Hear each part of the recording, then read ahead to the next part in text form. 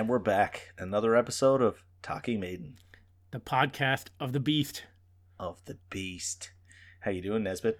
I'm doing great. Can't wait to get into Hell on Earth. Hell on Earth. Yeah. It feels like we're in hell right now. It's so warm. Sweaty, muggy. I'm just sitting up in my loft, like literally. Listen, I live in Newfoundland. I want to slap anyone that complains about the weather because we have like crap weather. We get like 6 weeks of good warm summer weather, and then everyone goes from complaining about the fog to complaining about the heat. It's too hot, Nesbitt. It's too hot. So I'll never complain about the heat. It's too hot, bud. It's too hot. You can't slap me. I'm too fast. I'm gonna inhale this beer though. That's the byproduct. It's already got that like beer commercial. I know. You know, it's dripping with that. Yeah. The condensation is just like yes, condensation. Super thirsty. This is the Taiwan on West Coast IPA from Dildo Breweries, which we've done a lot of on this podcast, but I don't think we've had a bad beer from them yet. So no, I'm quite pumped to continue the dildo trend. Do not spend your time worrying about those wasted beers. All right, here we go. 6.9% though. This is gonna be. Ooh, smells good. Smells good, man. Yeah. I don't know. This tall can is already looking too small. I'd love to have a compilation of every time we pop a beer because it's always like we crack the beer, we say the percentage, and then we always say, "Oh, smells good." Yeah, I know. Someone's out there's like a critic. I don't think they're actually drinking beer because they always enjoy it. It's hitting the spot. Oh wow, that is not gonna last until. Oh my god, we got to get through Hell on Earth. I'm not gonna get through. We're not gonna get through the intro with this beer. Awesome. So Hell on Earth, 100% Yes. Steve Harris, writing credit 1119. So it's a long one. Album closer. It's an epic album closer. 1119 though is a little bit misleading. Oh, with the intros and the outros, yeah. Yeah, absolutely. Yeah. I got a quote from Adrian.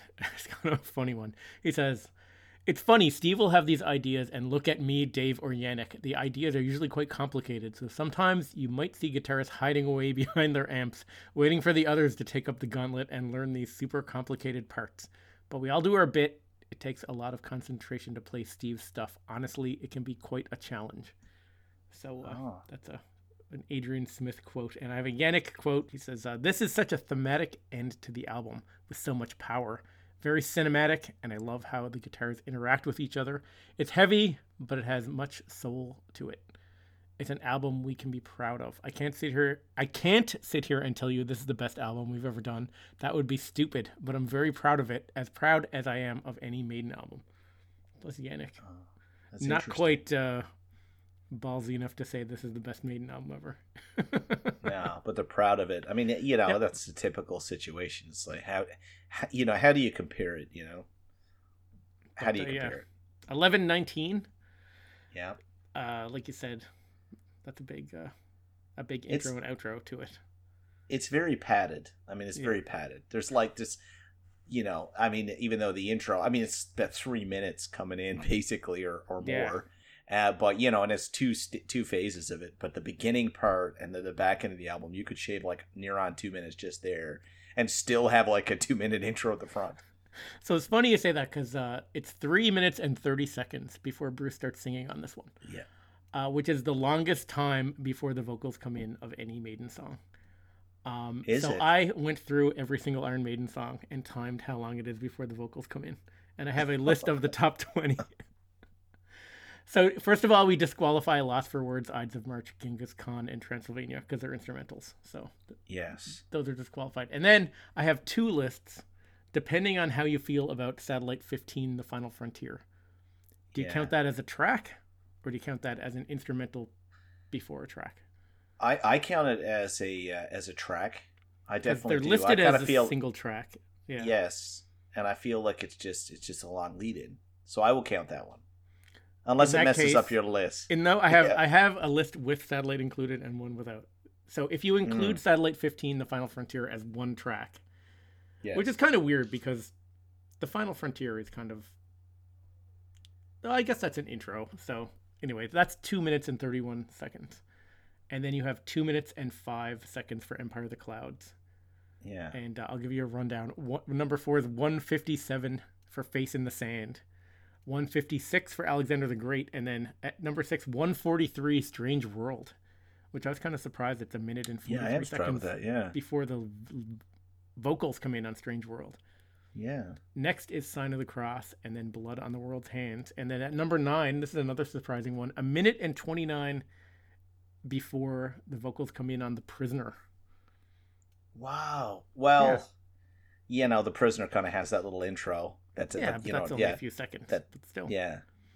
And then I'll just go, I'm not going to go in detail through these, but To Tame a Land, Klansman, Prodigal Son, Mother Russia, Caught Somewhere in Time, Gates of Tomorrow, The Nomad, No More Lies, Ghost of the Navigator, Hearts of Darkness, Deja Vu, and Fate's Warning. So that's all the songs that are over a minute before the vocals come in. But this is the longest at 3:30. So. Yeah, I used to believe that like a minute, if you just said how many Maiden songs have more than a minute before the vocals, I probably would have guessed between 4 and 6 or 4 and 8. Yeah. But there's how many? 20. 20. I have 20. These are the top 20 because Wow. Fate's Warning is a minute and 1 second, approximately. Wow. I just eyeballed them. Wow. This one, though, 3 minutes and 30 seconds with the intro. I think the intro works because this is kind of like the payoff is so big that the intro is so well crafted, which when we get into the song, we'll start talking about the intro, but like it's kind of like I've heard people on the internet refer to it as like, it's like a roller coaster ride where you're like clicking up. You know what I mean?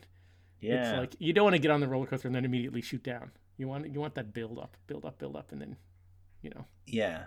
Well, it's a really soft start, and then I don't know, it's less than a minute in, it like starts to ramp up. Yeah. And it's still the intro, so just multiple phases. It's not like 3 minutes of just like a little bit of keyboard in the background or just some little acoustics. or an acoustic Yannick thing. Yeah. Yeah, it ramps up, and but when it ramps up, you actually get that. You get your heart going and you get excited. And then when you actually sit down, like, and if you're reading the lyrics and just doing the prep like we're doing, you realize, man, that's a lot longer than I thought. Yeah. It's one of those things, like the way you consume music, like if you sit down and prep for a podcast, you sit there, you're like, when you're reading the lyrics, there's certain parts where it's totally different. The passage of time when you're listening to music is such a weird and interesting thing because if you love a song, it goes so fast. If you don't like a song, it goes so slow. And then there's certain parts of songs that you love, so they go so much faster. It's just not linear time at all. It's so interesting. It is weird because normally if you put an 11-minute song on, it seems that seems like a long time for a song, and that's happened with a lot of long Maiden songs. Is they seem like they go by really fast. And I think that's a good sign of like a well-written song. But this was initially when this album came out. This was like my very favorite song. When the album first dropped, this jumped right out. Yeah, I'd say this one hooked me very fast too. It was amazing, and I think one of the first things I said to you about the album, we never really got into it, but I was like, why did they put such a good track at the end? I remember saying that to you. I was like, why is it so deep in the album? Because it hooked me right off. Yeah, and it just does. It's a good closer. But now I love where it's at now. And the song is so melodic, like. There's so many different melodies, and they're all so catchy, and the melodies are so strong. And I mean, this song has a ton of different parts. Like, it's got like all these melodies. There's like soft parts, there's galloping parts, the Maiden gallop. Yeah. There's fast parts, slow parts, there's epic solos, but it all comes together in this like cohesive, solid composition, which is like, I don't know, it stands out as I would say, a near perfect track on this album. That's pretty awesome. Yeah, I'd put it up there. When we do our rankings at the end, it's up there. Yeah. I mean, actually, spoiler alert. I like this track, and to be honest with you, this band Iron Maiden, I'm starting to really dig them. There's something about this band. Onto them. I'm into them now. I don't know what it is. Another thing about this song is, through this album, you hear a lot of people complaining about like how Maiden's like rehashing riffs and like copying earlier stuff. Yeah. This one sounds completely unique and original for Maiden, while still sounding very much like a modern Maiden song. It's pretty awesome. I'm just really into whatever you would call this modern Maiden sound. Yeah. And that's my go-to now. I don't know. It's Yeah. modern Maiden. I just love it. I do also love the classics, obviously. But it's funny how, like I listened to A Matter of Life and Death all the way through 2 days ago, and I So couldn't good. believe how good it is. I know, song is it's just so amazing. good. Yeah. There are people still, and they message me, and I get rankings, and it's like down there, like way on the bottom. I'm like, get your ears checked. I mean, what's going on? It's so good. And there's like literally, I would have described the album in the past as, so pacey and so fast and so aggressive, but there's so many epics on it too. It really is just a gem.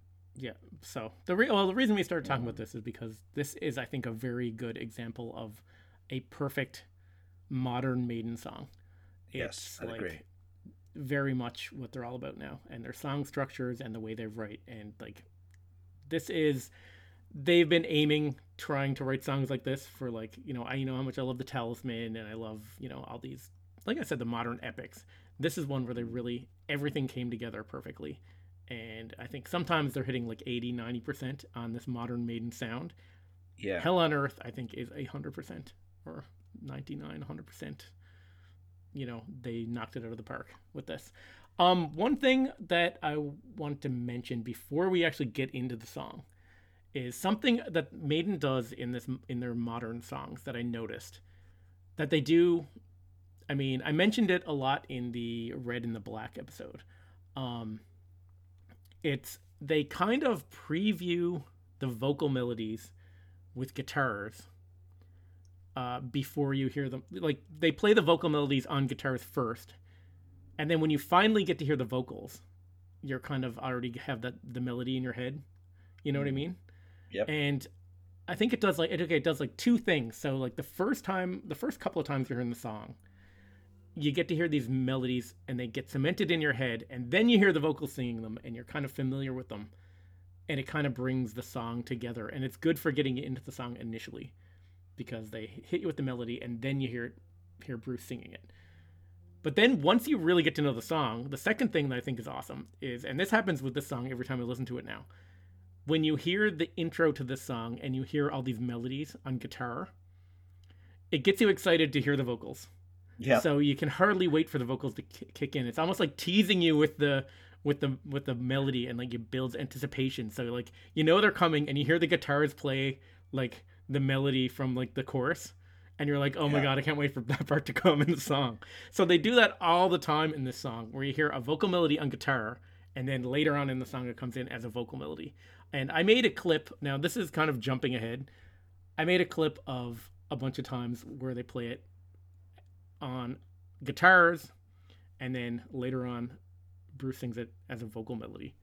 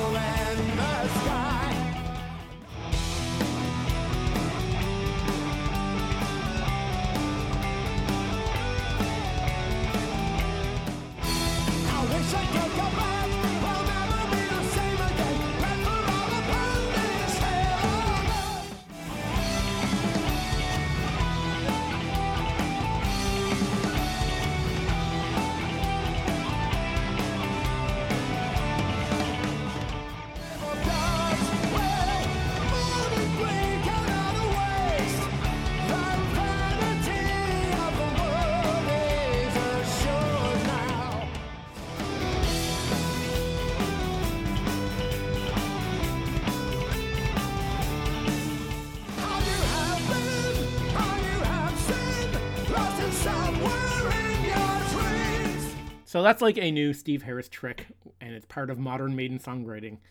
And I think that's why this song has so many melodies, and they seem to work together so well because they're being used that way. And everything just comes together perfectly in the song. So we kind of jumped ahead and played a bunch of the best parts of the song before we even got into the song, but I just kind of wanted to mention that because I've been mentioning that in a bunch of other songs. And I remember in Red and the Black, I really talked a lot about that. But this song, they do it all the time. And now when I hear those guitar melodies, it just gets me itching to hear. I'm just, come on, I can't wait to hear Bruce sing that. It's going to be how many minutes until Bruce starts singing that part? You know what I mean? Yeah, but you just did the exact same thing. You did clips through the whole song before you're actually going to clip the song. So now you got everyone super excited about the clips you're going to clip. So it's like you're doing the same trick. Same trick. Whetting everyone's appetite. Whetting their appetite. No, I find that I find specifically though on the intro, there are points in this where I get so excited and I'm like, I'll kick in, but I know it's not yet. But I'm just like, I can't wait to hear it. They do tease you perfectly. Yeah, like how many Maiden songs are you sitting there waiting to like, come on, I can't wait for that part. Now there's probably a lot of them. Actually. There's a few. There's quite a few actually where I'm like, oh God, you know. Oh God. So it all starts out with this super mellow intro. Steve Harris on the acoustic bass. Yes. Kind of some X Factor vibes in here.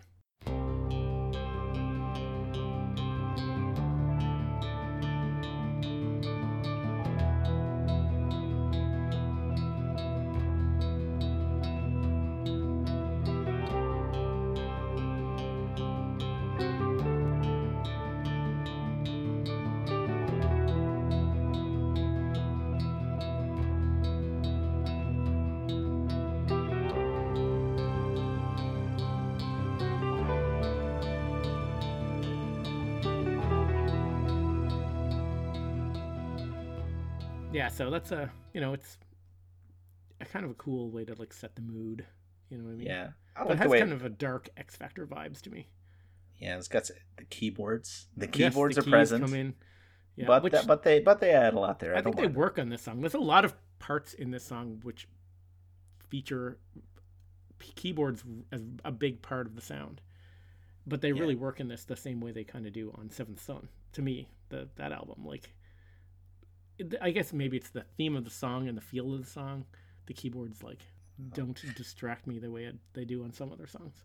They don't. And there's a little bit there. I don't know what it is about that part, but it kind of harkens back for me a little bit to Writing on the Wall. It feels so different, and it kind of ties back into the album for me. And then they drop in this like clean guitar melody that sort of hints at the vocal melody of the verses. It's not exactly the same, but it kind of hints it.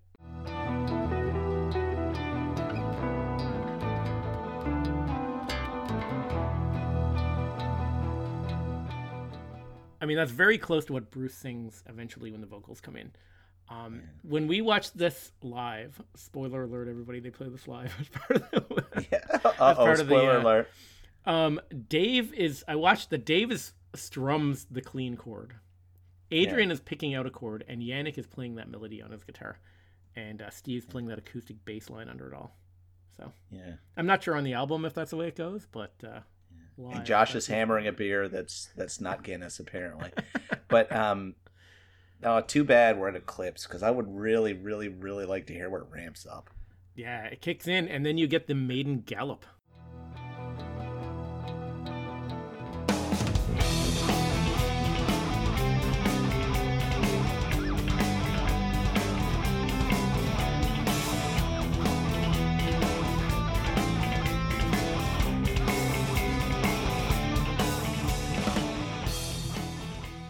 So that's kind of cool. It sounds kind of like a classic Maiden sound, but kind of new at the same time.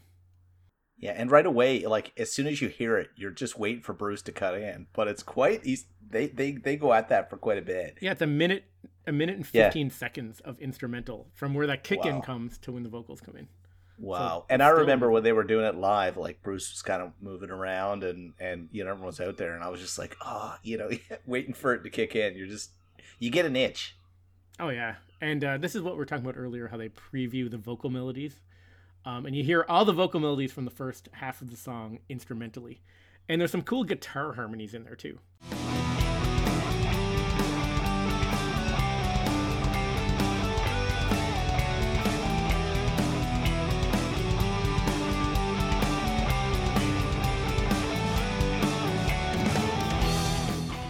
So it's cool, like, everyone always loves the Iron Maiden guitar harmonies. So this song has the Iron Maiden guitar harmonies, another like classic Maiden trademark of their sound. And I don't know who was playing it on the album, but when we saw it live, Yannick and Adrian were playing that. Yannick was playing the high harmony, and Adrian was playing the lower one. Yeah, there's an excellent there's a bunch of versions of this from the Glasgow show leaked live. Have you seen them? Yeah, I have a you bunch been of through anything? bootlegs of this tour. Yeah. Yeah, but I got one recorded in the stand-up section, and there's like people singing along at this stage, and so they're already like anticipating the vocals. They're just all pumped up, can't wait for it to start. Yeah, I love cool. That. It's like a lot of these songs that have like very distinct melodies. Yeah, they turn into audience sing-alongs when you see them live, which is pretty cool. 3 minutes and 30 seconds into the song, and Bruce comes in, and it's over the full Maiden gallop. And man, he just sounds awesome. And you've been just waiting and waiting for him, and then here he comes.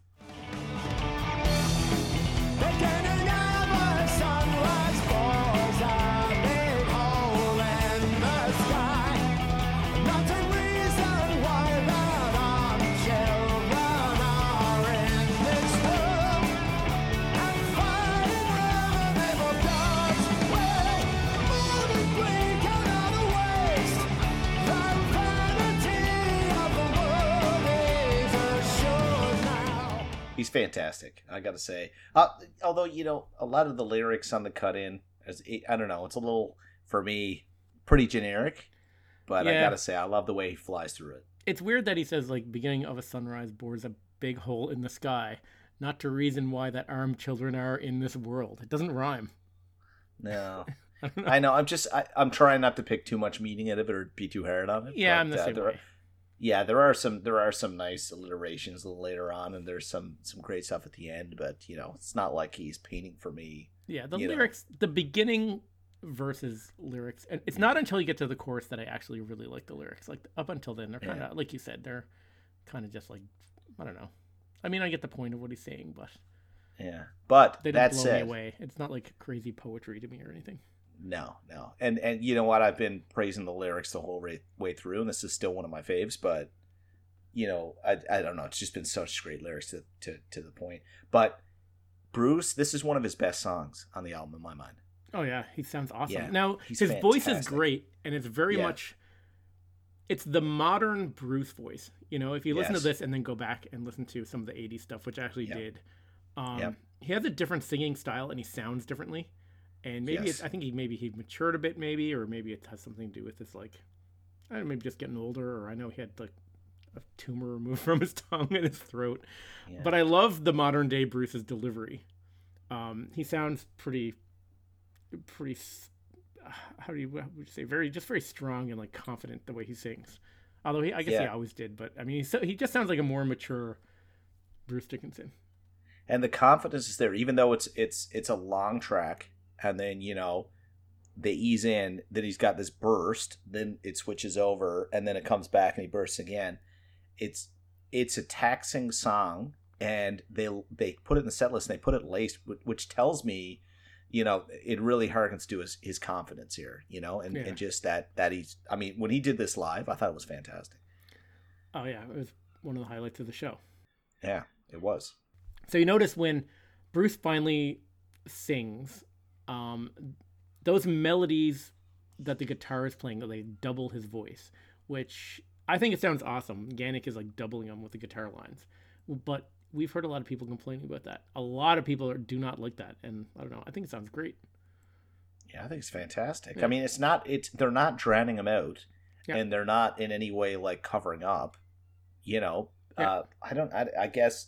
Maybe I don't know. Maybe they just want to just hear Bruce. I don't get it, because I find it. I actually really like it. It's better than some keyboard support or something. It's fantastic. And I mean, you can't expect everyone to stop playing. Like I know I get it that sometimes they play right along with the vocals, and it's like it is a little different, but I like it. I know they've been doing this right back to like Phantom of the Opera. I mean, if you think about this, though, it's like every other modern musician that we listen to is like doing reverb and secondary vocals and all that stuff, which they played around with some things like that and they've layered and things, but I don't know. To me, I don't get why people find an issue, because it's not like it's drowning them out. I know. Well, I have a clip from Yannick. He says, "As for guitar tracks mirroring the vocals, sometimes we might put them down before Bruce, and other times we'll add them after. It's different each time. It gives the guitars a higher octave and takes the sound to a different place, adding to the vocal line." Okay, interesting. Yeah. So I'm assuming that if Steve Harris wrote this entire song, that he probably came up with all of these melodies. And he probably, I would assume when they recorded this, where he had it all written, and I would say that they probably recorded the bass and the drums and those melodies on guitar first, and probably went back and Bruce sang over the guitar lines. That's what I'm guessing. Because I wouldn't think that they would record just the bass and drums and the rhythm guitars and Bruce and then go back and double it on the album. I'm thinking maybe he would tell you, here's the melody I want you to play, Yannick, and Yannick played it, and then Bruce sang over it. That's what I'm guessing. I don't know. Just because that's the way I figure Steve would plan it all out. Because it's 100% him, and we know that when he writes, he like literally tells to the syllable how to sing. You know what I mean? Yeah. So that's interesting. I never thought of it that way. I mean, I don't know. I like how it comes off. I mean, I'm trying not to read too much into it, but I don't know. I don't understand why anyone would have an issue with that, especially if Steve is designating it that way. I mean, it's like, I think it sounds cool, man. It sounds awesome. Yeah, it's a cool melody, and more of it is better, if you ask me. yeah. I mean, I don't get the problem. I mean, as this showcases Bruce enough for me, and I don't know. I like it. Yeah, it's cool. I like that part too. And count your blessings still alive of those who manage to survive inside oblivion of that hell on earth. That's excellent. Yeah, it's cool. They drop it's not the chorus yet, but they drop in the words hell on earth.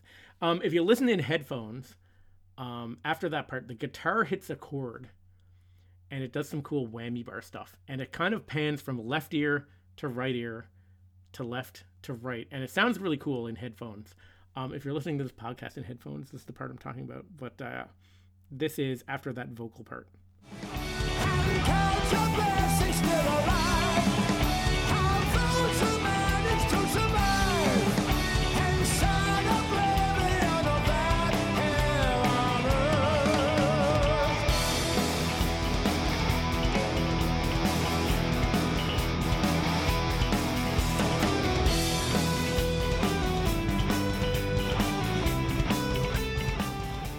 I think that's a cool spot where they're going melodic, and then they just let the guitarist like freak out for a second. Live, Dave Murray does it, and it sounds even cooler because Yannick adds these crazy harmonics over it, and Dave Murray does these dive bombs, and it sounds super raunchy and noisy, and it kicks ass. And this is from a bootleg of this is actually the Glasgow show that we saw, but here's that part.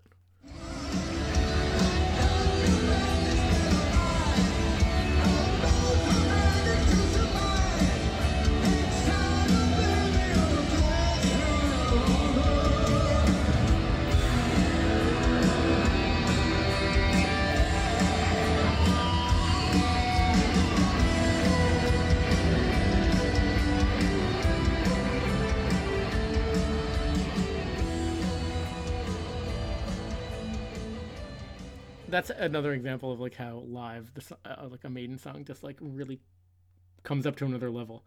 But I love that little part. It's a little short part in the song, but it's so like raunchy and like dirty sounding. It's cool. Where the song is so like uplifting and clean, and then it has this one part where it's just like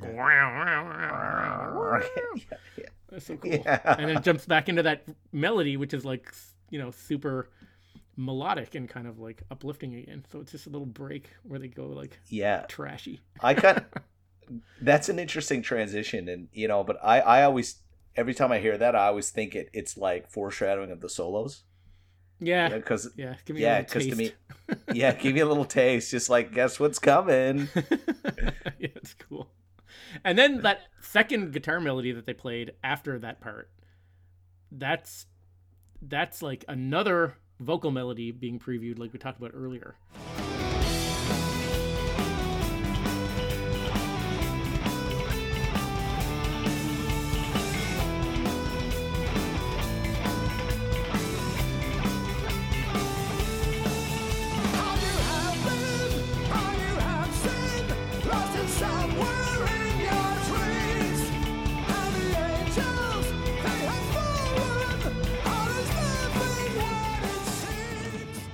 So it's cool. They bring in that melody and then Bruce starts singing over it, which is kind of cool. I love it. And there's good guitar harmonies in there too, which, people sometimes complain in the modern Maiden that there's not enough guitar harmonies, and there's tons on this song, which is awesome. And the vocal harmonies are cool too. They're very sparingly used, But when they come in, it really has like it's, I don't know, it's a cool effect when they're used sparingly like that. And at this stage, the few the few verses that he beats out now are like, he's going pretty full tilt. When we were seeing him live, like, he's really going, and it's just awesome. I just love the way that then, you know, he just carries it, and he's going. So whether or not, you know, there's a lot of support or not, I gotta say his vocal work here is fantastic. Yeah. But something that this part of the song where every now and then one little line they'll lay a harmony in and just like gives it this thickness, and it just kind of it's a very uplifting melody. And when the harmony comes in, it almost like uplifts it even higher. It's pretty cool. There's one part here. Remember we were talking about earlier about Bruce's voice and how he has like it's like the mature Bruce voice. The harmony of this part that I'm about to play, it kind of, the harmony voice sounds like 80s Bruce to me. And it's like, you know, 2020s Bruce is singing, like modern day Bruce is singing. And then like 80s Bruce comes in, leans over his shoulder and sings like the harmony line. I love this little harmony part. And it's just this one spot in the song.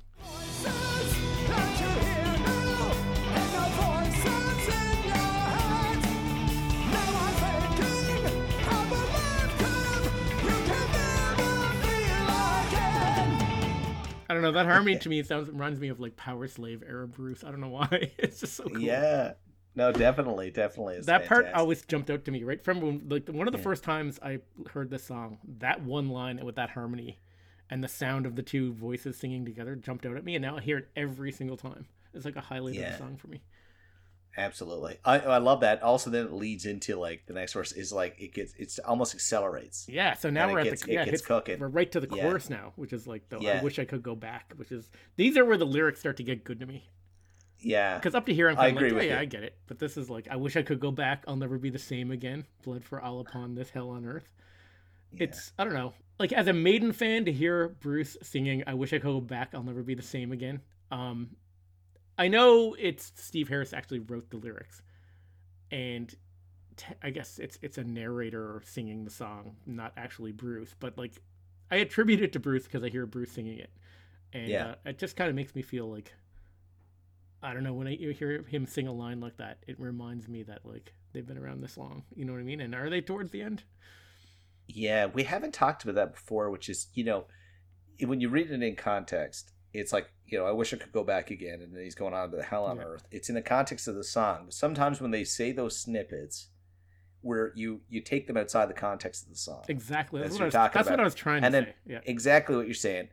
You're already saying, but that happens to me multiple times. I hear that, and those snippets, you know, that's what so much of modern media is. They clip some moment and then they turn it into like, you know, how you react to a current situation, whatever. They just use a line from a complex conversation. But the point is I can't help but think when he sings that, you have to internalize that because it's so real. Because neither one of us have been to hell on earth. Neither one of us have been child soldiers. But then I wish I could go back. We'll never be the same again. Yeah. Like, you know, that is the next line. That's a human experience. Yeah. And the next line is, and when I leave this world, I hope to see you all again. And it's like, do you mean this world of like singing on stage with Iron Maiden? I know. I don't know. On the other side, I gotta be honest though. I don't know. Just imagine there is an afterlife, Nesbitt, and we show up there and we're like, oh fuck, and it would be like, but we're gonna do this for eternity, and then like all of a sudden they're like, oh, Iron Maiden are playing over on that cloud. I'm like, this ain't so bad. You know. Yeah. But it's true. That's what you're saying. It's like you do try to take when you hear the lyrics, you take them out of the context of the song. And anytime I hear like Bruce singing about like a lyric that's kind of has to do with like being at the end, I'm always like, no, Maiden, no, 17, no, three more albums, turn even 20. You got to do it. Then that's the chorus that we were just saying the lyrics to, and they play it once and they don't repeat it. I wish I could go back.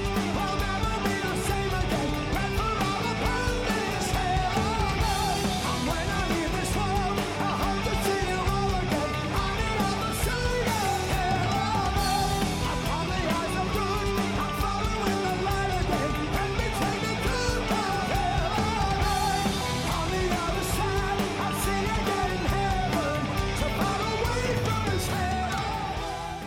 It's super solid, like Maiden. Yeah. It's so catchy. The lyrics are great. The gallop is there, and they just hit that chorus once, and they don't come back. Yeah. If you hit a chorus once, does it make it a chorus? I don't know. Yeah, I don't know. Do you have to like? Do you have to repeat it, or is it just like a special chorus, or it's like, or a special verse? I mean, is it just an emphatic? Well, verse? they're saying the name of the song in it, so, and it has its own but melody. they said that in multiple other ones in the beginning. They mentioned Helen Worth. They do it at the back end somewhere. Yeah, we got an email from Randy Burton. Yeah, and he says, "Hell on Earth is truly quintessential Maiden, with one glaring exception: the amazing chorus is played only once. In fact, almost nothing in the song is repeated. Nearly every review of this track online wonders why the chorus is not played again. I think this is Steve Harris giving a defiant middle finger to all the critics who are constantly whining about Maiden being too repetitive." Ooh. So that's a cool take on it. And the answer to me, I wish I had a South Park clip for "Damn it, Randy." You had Randy in the pocket. Yeah. That's a good good. take No, on it, that's though. a fair point. That's a fair point. I think that's Because good. how good many analysis. times do we hear people complaining? They're like, they're doing the chorus, then they're doing a double chorus, and like too many repetitions. And I'm like, I don't know, man. They're too different. They're too the same. They're not the same enough. They're not different enough. They need to be just differently the same enough, but this beer we just had is too much. This beer we had is too much like other beers, but also not different enough from other beers. I don't know about this beer. I don't even know what to think. It's true. So after that, the chorus, then we're into the first solo. Yes. So Dave Murray solo. What do you think of this one? Classic Dave. It's a little short. It is. It's very short, but yeah, it is classic Dave. It's like all emotion and feel. It's like classic Dave Murray. Classic Dave is a good way to describe it.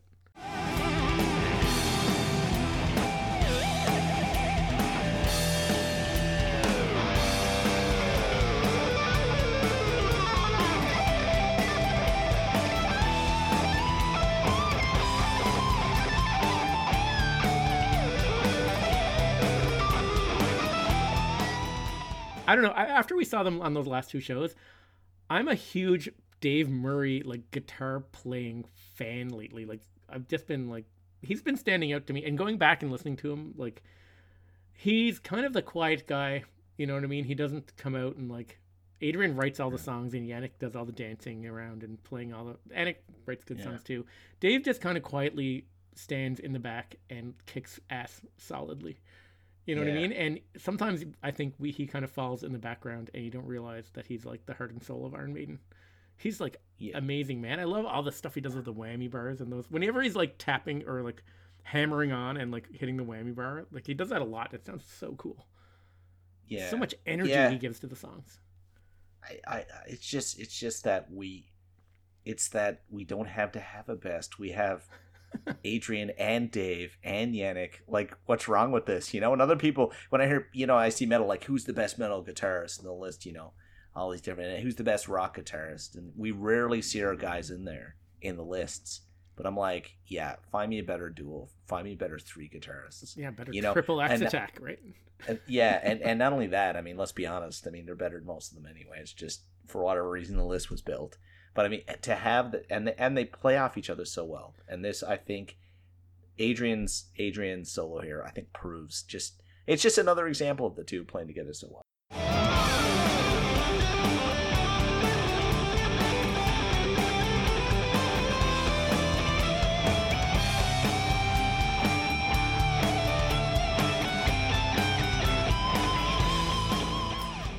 Yeah, I agree. Yeah. The combination of those two solos back to back, it's like one solo is great, two solos are like twice as great, but then when you put them together, it's more than twice as great. Yeah. It's so awesome. They kind of, the way they play off each other, it's so great. And there's no competition. There's no storming off set mid-tour because a guy interrupted the other guy's solo. There's none of that crap. Yeah. They just and by the way, that's classic Adrian. Yeah. Like that is that is also like it's just melodic, a back-to-back that absolutely. And I just love it. And like you watch them on stage, it's just there's something to be said for the fact that we support such a, I hate to say this, but wholesome band, like in the sense of like it's just stable and sensible and all about the music. Yeah, there's no you know, drama. there's no Yeah. Totally. No one's storming out because someone interrupted their solo or they Or didn't get whatever drama there enough is, they keep time. it off stage anyway. Yeah, cool. yeah, and I guarantee there's a bit. And yeah, having the 3 guitar players where they have such distinct styles, at least for someone like me and you who are like, and probably anyone that's listening to this podcast is obviously like a Maiden fan. So like for us Maiden fans that are listening, and including us, when you really pay attention to the styles of the 3 guitarists, it lends so much variety to the guitar solos in a song, and they all bring different things in and different feels in. And when they transition from one to the other, it's almost like you get one feeling and then it kind of changes to another feeling, or it can go a bit darker, or it can go a bit lighter. It's a lot of dynamics in styles of guitar playing, where if they had one guitar player who played all the solos, I don't think it would be the same. Yeah. Especially in these really long songs where like, I don't know, it's just really cool. These epics, you'd have some, one guitarist, you'd have a hero over in the corner who's like wiping his brow mid-show, being like, oh my God, everybody, can you believe I'm doing all this? Like, whatever. So then they go into another guitar line, which I think Yannick plays at least live he plays it. On the album, it might be Adrian, I'm not sure. It sounds like maybe it's Adrian's tone coming out of that solo. I'm not sure. It doesn't really matter. It's like a variation of the melody from the chorus, and it leads into a cool breakdown.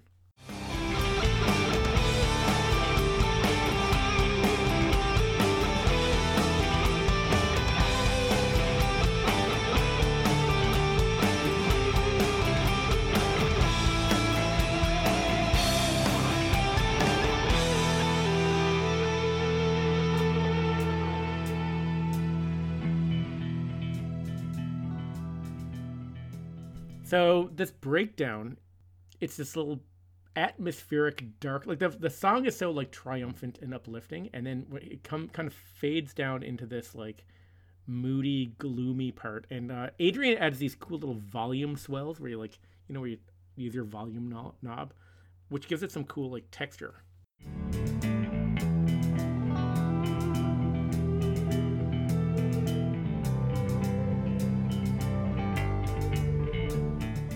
Almost like how Rime of the Ancient Mariner has like a breakdown in the middle, and then it ramps up again. Like this is kind of, well, we kind of compared it to a roller coaster ride earlier. This is almost like we've been like just going through these ups and downs on this crazy roller coaster ride, and then all of a sudden you hit this like tick tick tick tick tick. There's a big huge hill in front of you, and this is like there's a huge exciting part coming, but like for a second we're gonna stop and we're just gonna tick our way up to the top of this roller coaster hill. The best part of the ride is coming. This is what I love. Like the solos are great, the lead up is great, but now it leads into the best part of this song. And one of the criticisms I've had through this album is that in some cases they don't reach the heights that I feel that they've built an amazing stage, in the song, and they just don't hit the heights. And this song for me, this is now Bruce just comes back in and almost kind of like a spoken word thing in a way, and it's like just breaks down and then just hammers it. And honestly, he hits it for me. I love it. So the lyrics to this little part are like, you dance on the graves who bled for us. Do you really think they'll come for us? Knowledge and virtue taken by lust, live on the edge of those that you trust. Did you notice that in Hell on Earth, they say, you dance on the graves that bled for us. Do you really think they're coming for us? In the Senjutsu, the first song on the album, they say, really believe that they're coming for us, dancing on graves of those who bled for us. It's this. They have a line that's exactly the same, but like switched around in the first song, in the opener and the closer of the album. And it kind of like, I don't know, it kind of ties together. Nice tie. Yeah. Nice tie. Yeah. You dance on the graves who bled for us. Do you really think they'll come for us? Knowledge and virtue taken by lust. Live on the edge of those that you trust. You think that you have all the answers for all. In your arrogant way, only one way to fall. Burning a lamp that is fire in your hands. Taking you further from these lands. So yeah, that's the like we said, we're inching our way to the top of the hill. Yeah, you can actually hear it. He's just playing the hi-hat. He's just tickety, tickety, tickety. You're climbing up, and it's perfect. This is my favorite part in the whole song because he plays that last verse and then he just hammers it. Clip it. Taking you further from these lands. Love and anger. Love and danger. Lost in anger. Love and danger.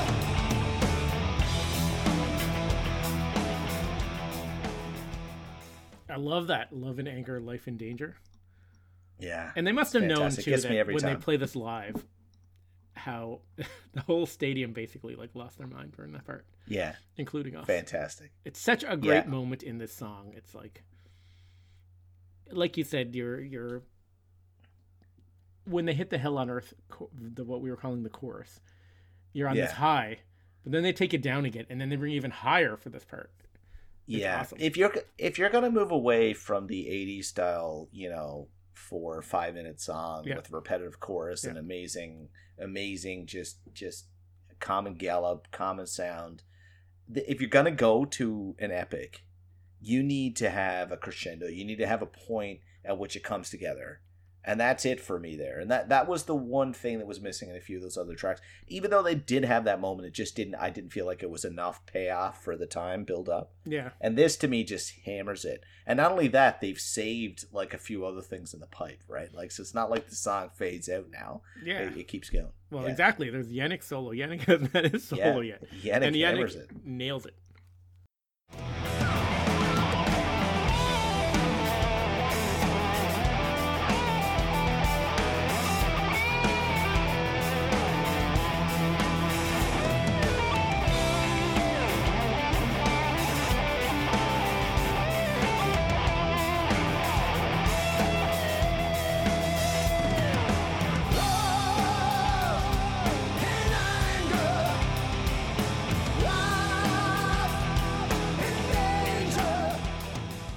Man, Yannick's solo, it's the perfect solo at the perfect time.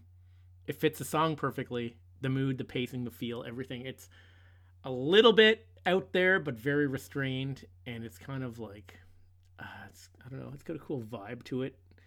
It's cool. And it's like, there's a love in anger, life and danger part. And then Yannick comes in with this perfect solo. And then they hit with it again. It's awesome. Yeah. Fantastic. I love the echo on that. Some would say it might even be the real chorus, but Yeah, we won't. Yeah, and then it's fantastic. I find the outro and there's still a little bit of instrumental, the lead down. Yeah, but this is the only part of the song where I'm at the back end, but it's the tail end of the album, and I'm good with it. So I got to say it. The way it peaks at the back end, I love it.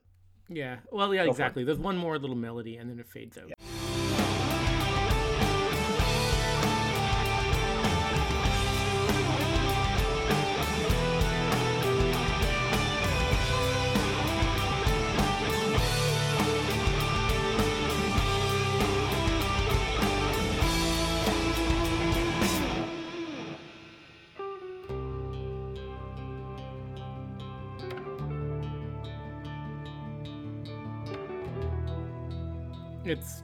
It's pretty cool, and I cut that short because we try to keep the clips short.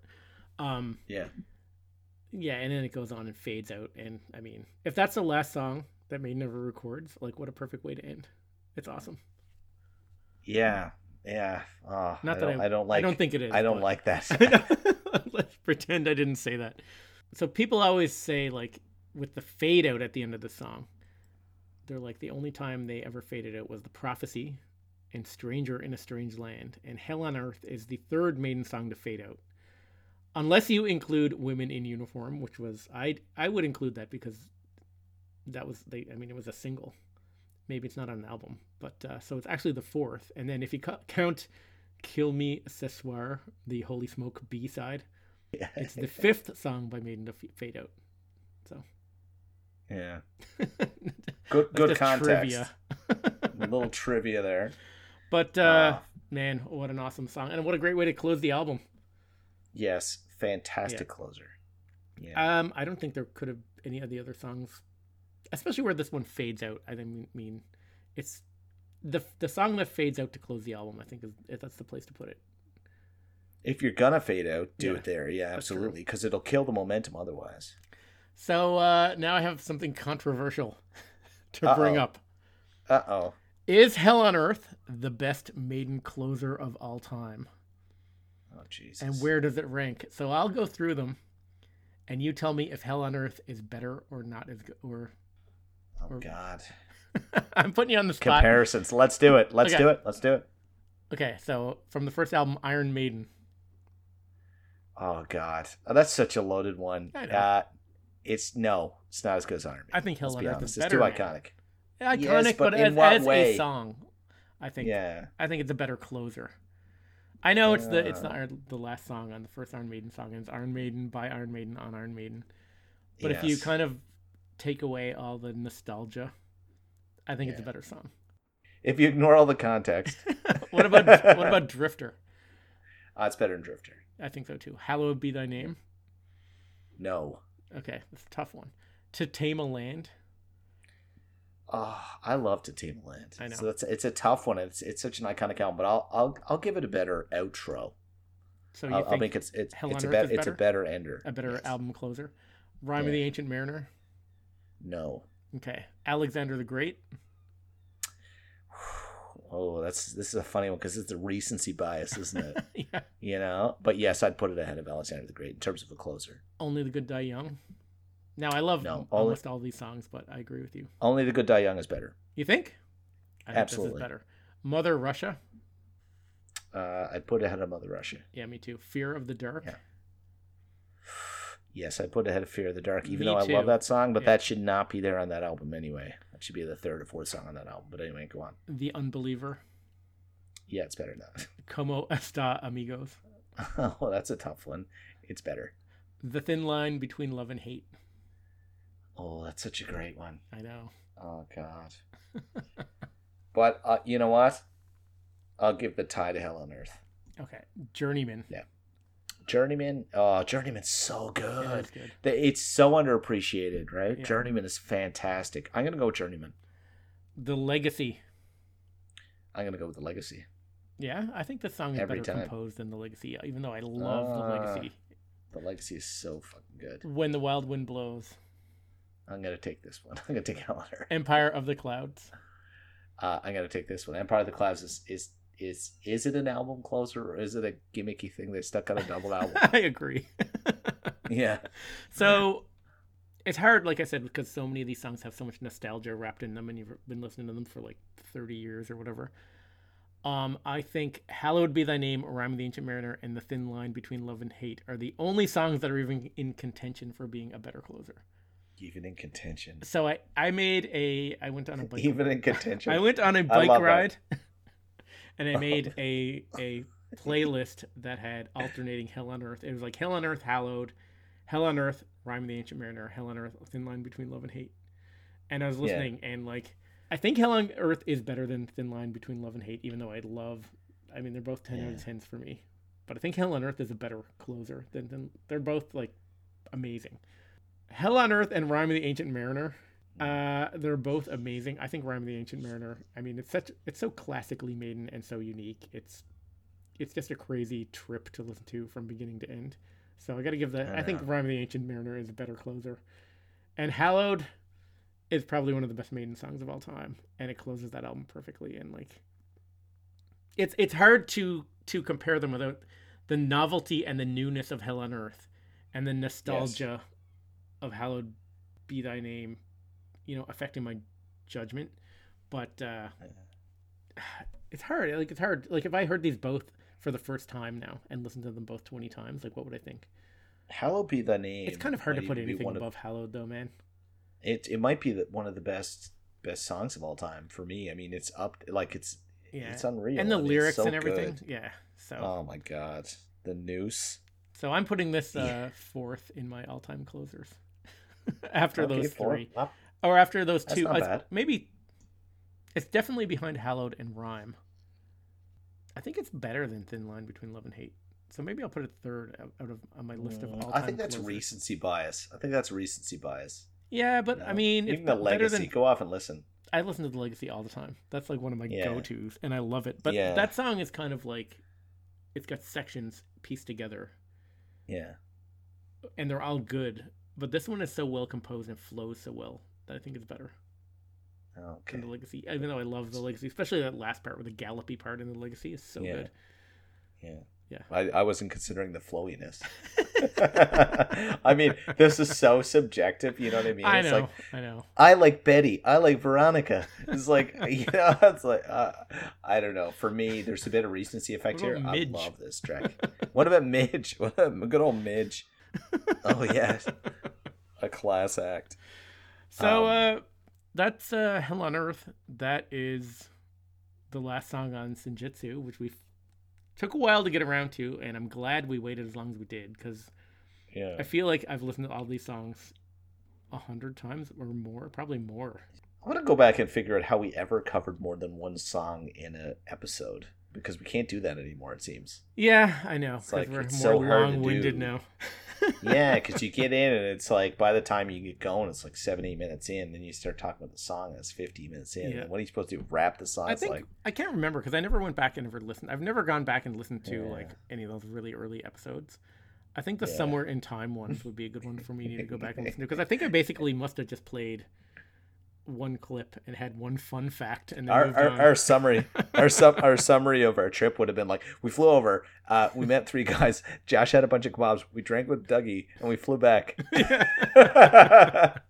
It's like, oh god, it's so funny though. That's the truth about a podcast, is the more you do it, you end up having there's more to do, and it's easier to do. It's like, it's interesting. Yeah, I think a lot of it too is the feedback that we got, because we were very hesitant to split up that album into, when we did Somewhere in Time, which is the first Yeah. album we covered.